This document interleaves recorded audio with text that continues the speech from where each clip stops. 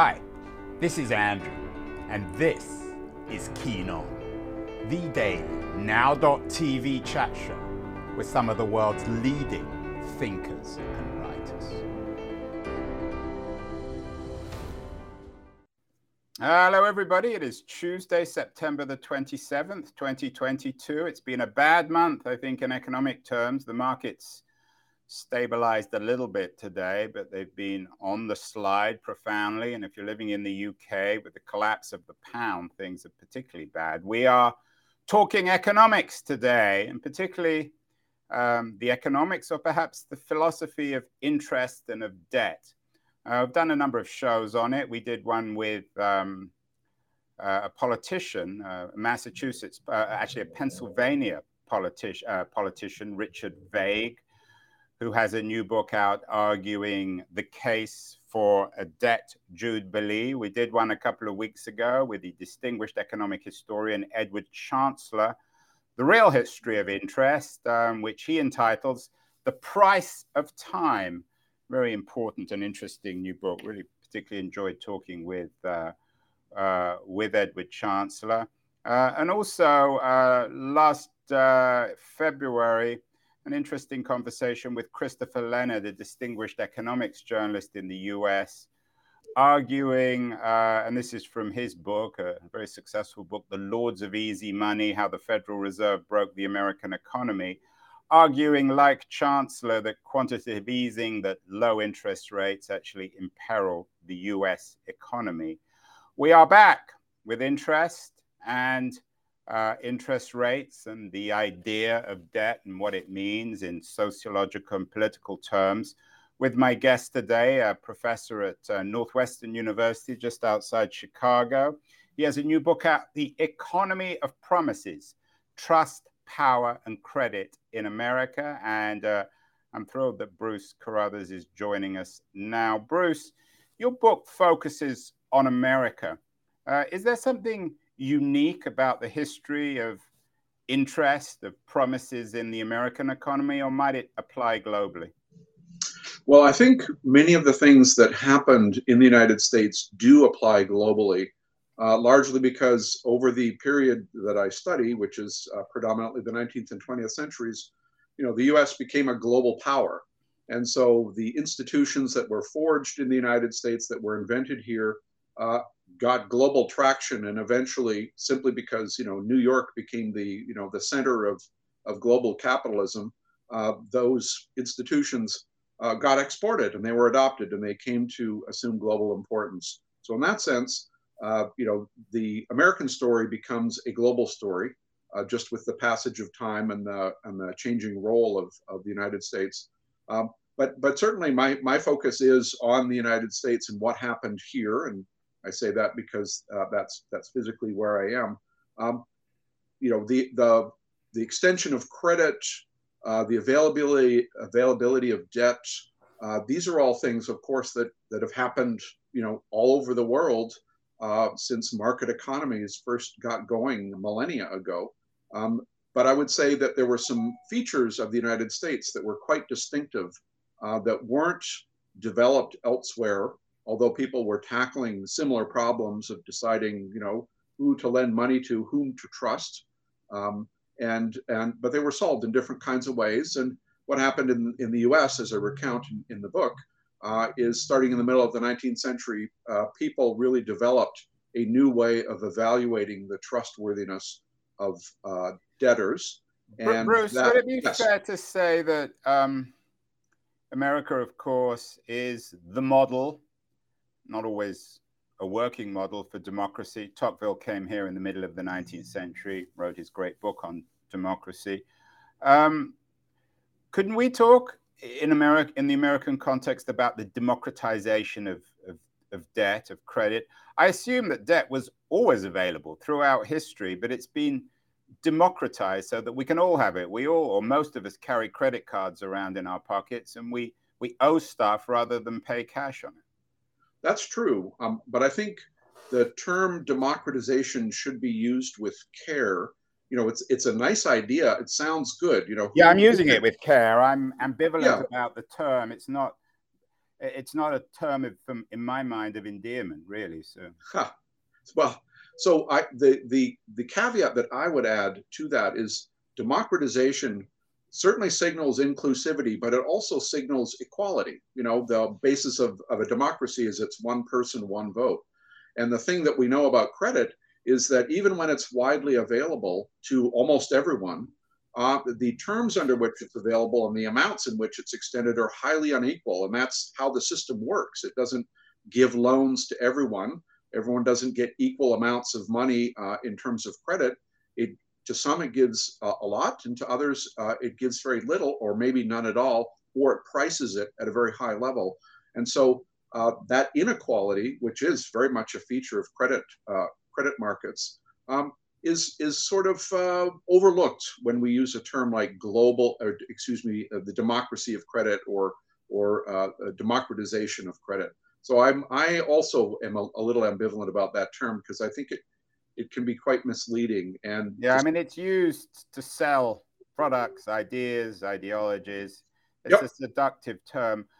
We did a show with the Berkeley economist. I'm sure you're familiar with his work, Brad DeLong, an economic history of the world of the 20th century, which he dates from the 1860, from the mid 1860s up until 2010. The book is called Slouching Towards Utopia.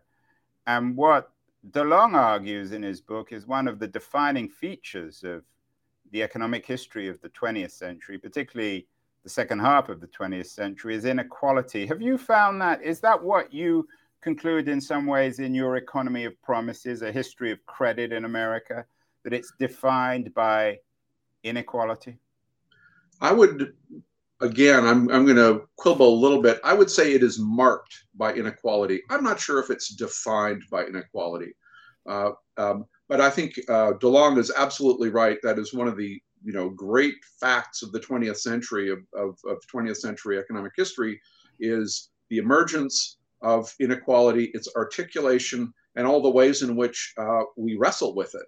And certainly, some of the periods that are covered by my book include, much of the political mobilization that happened in the United States in the 1960s and the 1970s, where people really brought into the political sphere at the federal level the realization that credit markets discriminated against women and discriminated against minorities. So those were surprise, Bruce. I mean, yeah, that's true in every aspect of economic, cultural, political life in America. Sure. But rather than just be, lackadaisical about it, people were trying to solve that problem. And so legislation was passed. So rather than viewing inequality as kind of an inevitability that will show up in every venue or relationship possible, people did try to address it. So in that sense, some of the events that happened in the 20th century are certainly about how American politics wrestles with inequality. And of course, wrestling with debt politically, that's an old story in America as well, because going back into the 19th century, if you look at the monetary reform movements of the populists and the free silver movement, the mobilization of agrarian interests, I mean, farmers were mad as hell about the debt that they had to assume in order to be functional farmers. And the controversies that surrounded bankruptcy laws, where people discharged their debts en masse, those also were very much motivated by people's appreciation that debt is a political issue as well as an economic one. I love the title of the book, Bruce, The Economy of Promises. There's a lot of money in promises. There's a lot of money in credit. Who made the great fortunes? Is it the traditional bankers of the 19th century, or many of the great banks, the Chase Manhattans, the Rothschilds? We've covered some of them, the Morgenthals. We dealt with them, a book about them last week. Is much of the financial wealth of American elites built on the economy of promise? Absolutely. So if you look at the evolution of household balance sheets, what you'll find in very broad brush strokes is that, wealth in the early 19th century consisted chiefly of tangible assets, land, one of the oldest forms of property we know. And over time, the balance between tangible and intangible, or between non-financial and financial assets, has really shifted very dramatically. And so when we think of the elites, the titans of finance, the people that have accumulated a great deal of wealth, certainly most of that, it's not tied up in their mega mansions. It's not tied up in their luxury automobiles. It's tied up in their portfolios of financial assets. So very much so, the economy of promises and the distribution of promises has kind of factored into what it is the very elites are holding and owning, and how they claim value. It's predominantly in those intangible assets. But Chris, I'm not sure I articulated the question very well. What I meant was, in terms of your new book, The Economy of Promises, is that fortunes were made out of lending. Mm-hmm. I mean, isn't much of the American financial wealth is rooted in this credit revolution, isn't it? Yeah. But, we want to, again, think more broadly about what is a loan, because a lot of credit, when we think of a loan, we think, someone goes down to the bank and they sit across the desk from a lending officer, and they borrow $20,000 or something like that, and it sits on the balance sheet of the bank and so forth. But a lot of credit is extended in kind of a lower profile way through things like retail credit. So, a lot of people in rural areas in the 19th century would run a tab at their local county store. If you were a farmer, you'd borrow money because you were constantly buying supplies and food for your family, but you didn't have any income until you harvested your crops in the fall. And so a lot of people kind of ran a tab. That is, they received credit from the local store for much of the year, and then paid their debts off in the fall. And that's not going to a loan officer at a bank, but that's credit that helped sustain rural populations through the cycle of the year. And similarly, trade credit kind of works that way. If you were a supplier and you were shipping goods to some company in the Midwest, then you would ship them the goods, and they would pay on terms that would be 60 days or 90 days. And it's not exactly an explicit loan, but it's a form of credit that helps businesses do their business, because it would be very hard for businesses to operate strictly on a cash basis. So when we think about credit, certainly the centerpiece, the most obvious example is exactly what you put your finger on. It's a bank, a financial institution making a loan to someone. But one of the things that is certainly true is that credit is dispersed and distributed in lots of other ways that are perhaps more pervasive, that are perhaps a little less high profile, but they are critical nevertheless to the functioning of the overall economy. Bruce, you are a professor of sociology, not of economics, at Northwestern University, and the book itself is as much sociological, or written from a sociological as opposed to an economics perspective. How did the shift from what you called this physical, tangible economy to the economy of promise, sort of a metaphysical or an intangible quality, how do you think that changed America more broadly? How did that change how we think about money, each other, and society? Did it have a profound change, do you think? I think it did. Partly because we inherited a set of ideas that, and I mean, these are ideas, not just mentalities, not just ideas in people's heads, but ideas that were inscribed in our legal institutions, our social institutions. But we inherited a bunch of ideas about wealth and accumulation that were really calibrated and based on tangible things. When we think about property rights, we think about, the physical things that we own. And as we moved into a world where so much value existed in promises and existed in intangibles, we've had to update and modify and change our fundamental conceptualizations, because it's a very different thing to violate the property rights that somebody has over intangible wealth. You know, what constitutes trespassing when somebody has a piece of land versus when somebody has, you know, some other intangible wealth? Those are two quite different things, and yet we've taken the notion of trespassing and the violation of property rights, and we've tried to bring it into the 21st century. And that change, that updating, opens a huge can of worms. And so that's why, you know, a lot of the interesting disputes that are going on now about things like intellectual property or other forms of intangible property, these are really hot areas of dispute because we didn't really inherit a system that well accommodated them. And the other thing is that, you know, tangible wealth has got a kind of legitimacy that intangible wealth does not. I mean, people, I think, are suspicious. Intangible wealth appears to be ephemeral. It's unreliable. It's unstable. It's a kind of a crazy thing to them. Unlike, you know, good, solid things like a piece of land or, you know, a herd of cattle or your physical family home. And so socially, the meaning of wealth, I think, has changed, and people's attitudes toward it have changed. And the mobility of intangible wealth opens up a bunch of strategies that you know, people use to preserve their wealth. So, you know, it's easy to offshore financial wealth. You know, you just open a bank account somewhere in the Cayman Islands or set up. Yeah, you know, we've done many shows on dirty money. But Bruce, yep.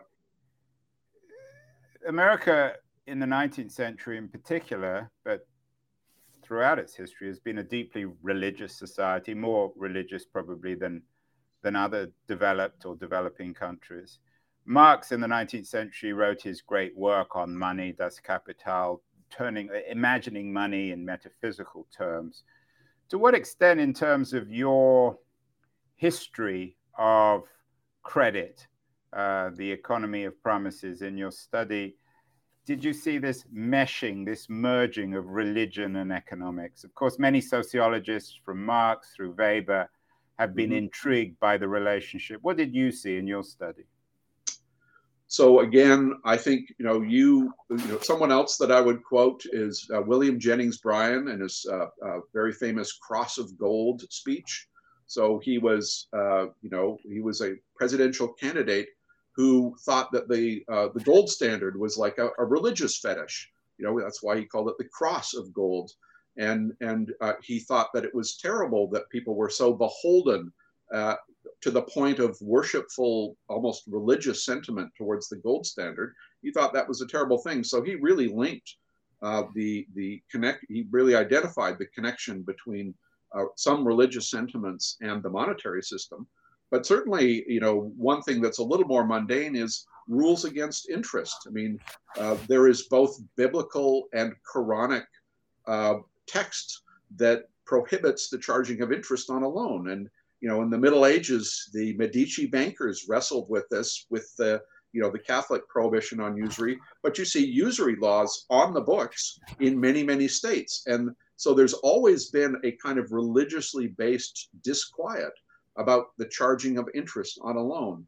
And, you know, the prohibition was complete when it comes to, you know, the Middle Ages. But if you look at sort of secular usury laws, they usually set interest rate caps.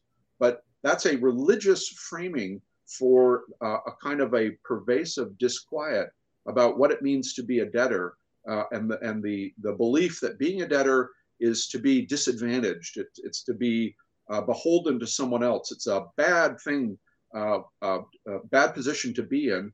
And so usury laws were a way of saying, you know, to lenders, well, you know, you shouldn't, it's wrong to take advantage of debtors. It's wrong to charge interest on them, or it's wrong to charge interest rates that are so high that we would call them usurious. So I think there's many, many places where you see religious sentiments and a kind of religious understanding, you know, creeping into how the credit system has operated. What about the political implications in the way in which, in Europe in particular, and in the United States, much anti-Semitism is rooted in the association of Jews and the banking industry. Did that happen, or has that happened in America too? Have some of the people most opposed to the idea of credit, have they associated it with particular religious or ethnic groups like the Jews, the European Jews?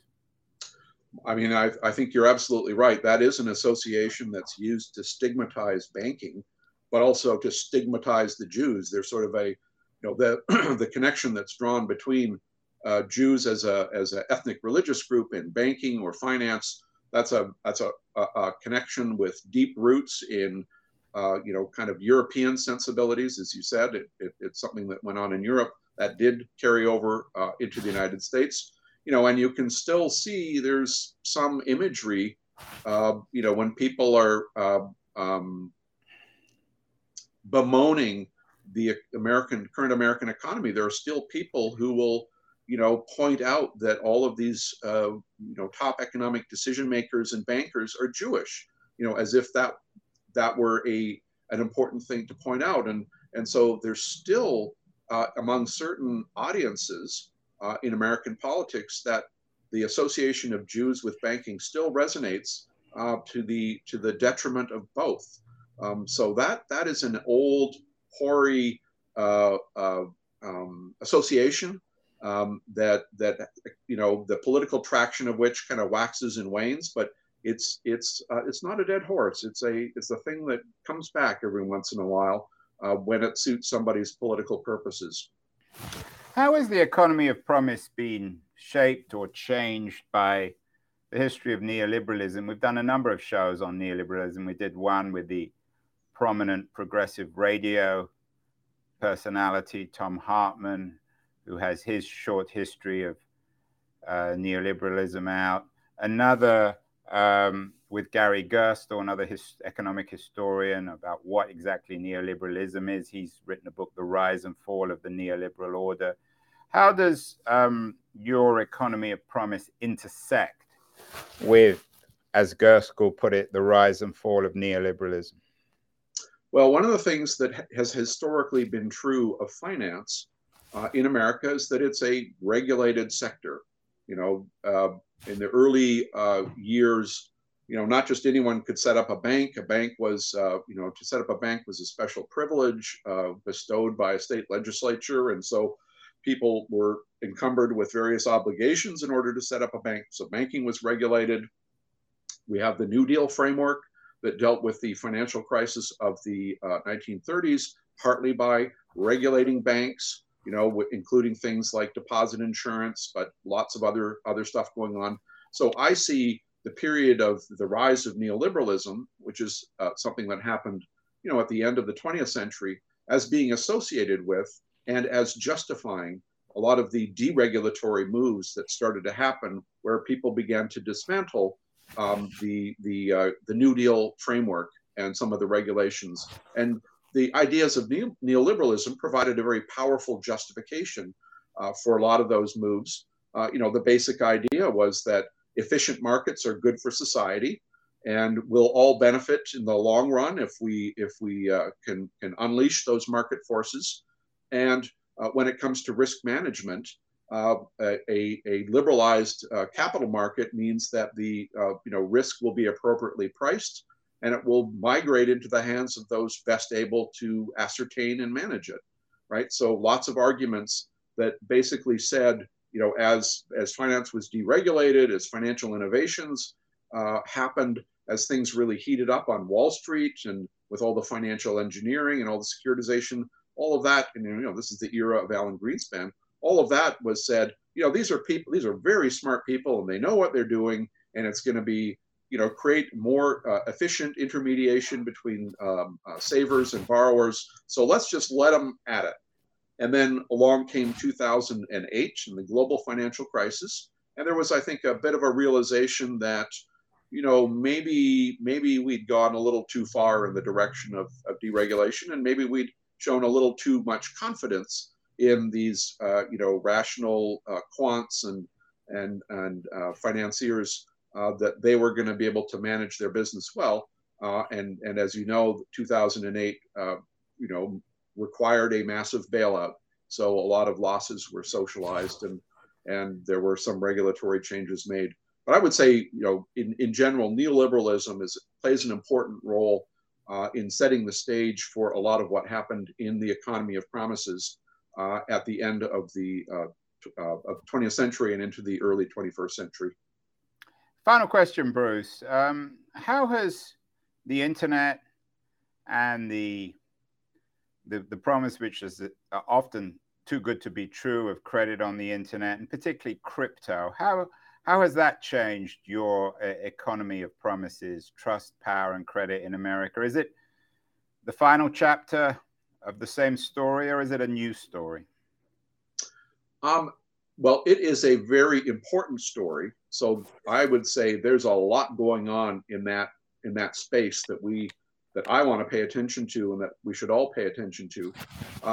I think that the availability of data, the shift of so much of commerce and social life, in fact, onto the internet, onto platforms that mediate, so much of what we do. All of this has created multiple fire hoses of information, and because a credit economy depends so much on information, there are many, many opportunities for people in fintech, but also some of the more traditional financial institutions. They realize that there are lots of opportunities for them to harvest all that data that is being created, and to use it to improve their credit decision making systems, or to take them and to generalize them, to apply them to other I mean, it's activities. not surprising that all these big data companies, whether they're Google or Facebook or Amazon or Apple, they're all itching to get into fintech one way or the other. They are, as you suggest, as big data companies are by definition, financial companies. Mm-hmm. So information is the lifeblood of finance, and that's been true forever, but now there's more information, and it's more pervasive, and it can be analyzed faster, and it can be analyzed in ways that are beyond human comprehension as we get into machine learning and some of the fancy artificial intelligence stuff. So I think the challenge for us, and by us I mean for society, for people who are interested in policy, who are interested in what's going on, is how do we manage that new world of information in a way that's socially constructive? Because there's clearly a lot of money to be made, but that is profitability means some private set of interests are being served because they're making money, but there's an issue of is a social interest being served? And I think that we face problems with data ownership. Who owns that data?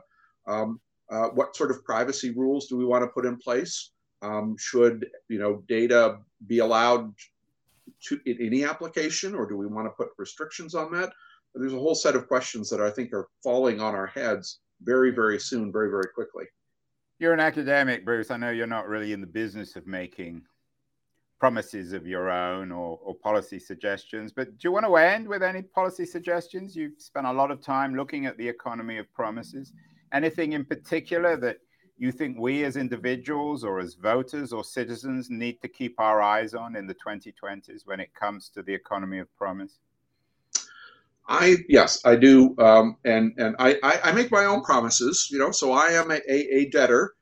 I've borrowed money and I participate in the credit economy. I don't survive. Join the crowd. Who hasn't? It's hard Exactly. to imagine anyone who hasn't.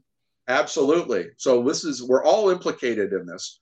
But I would say, as a kind of a warning going forward, I think that the rules that govern data usage and the regulations that need to be applied to big tech firms, I think that's a thing where it would be very easy, to let these are very powerful economic actors. They've got tons of money, massive market capitalizations. I'm sorry to say, but American politicians are quite influenced by who donates money and so forth. I think as a public, we need to be mobilized and we need to pay attention to those privacy rules and those the obligations that the big tech firms have to society to kind of restrain and temper the usage that happens on all this data that they're harvesting and appropriating for private use. Good stuff, Bruce. Well, great that the book is out now, The Economy of Promises, Trust, Power, and Credit in America by Bruce G. Carruthers. Bruce, what else are you reading in addition to all your academic papers and analysis of credit? Well, I have as you know, credit is a lot about the future. And so I've got a new project going on the future, but it's shifting away from credit and to climate change. And so what I'm doing is learning about institutions, actual social organizations that have been effective in considering long-term interests.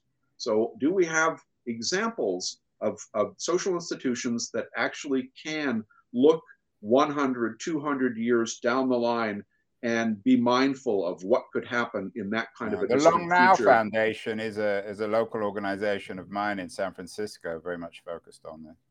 So what I've read is about early modern forestry, because it turns out that early modern monarchies were very good, and they had a strategic resource that required very forward-looking planning, and that strategic resource was timber.